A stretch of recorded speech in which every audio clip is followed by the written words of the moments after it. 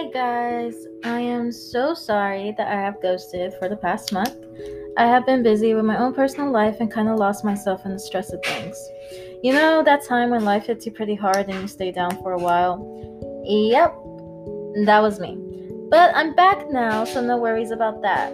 I'm ready to get back to doing what I love. So, with that being said, I thought I could start this off with a quote from one of my favorite authors, the legendary Stephen King. He once said life isn't a support system for art, it's the other way around.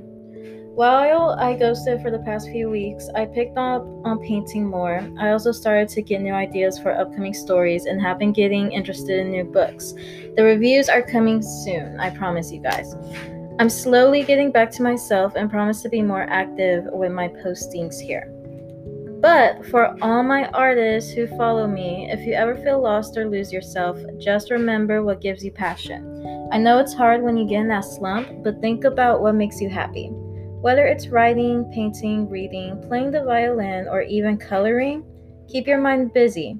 Don't ever stay stuck in that hole.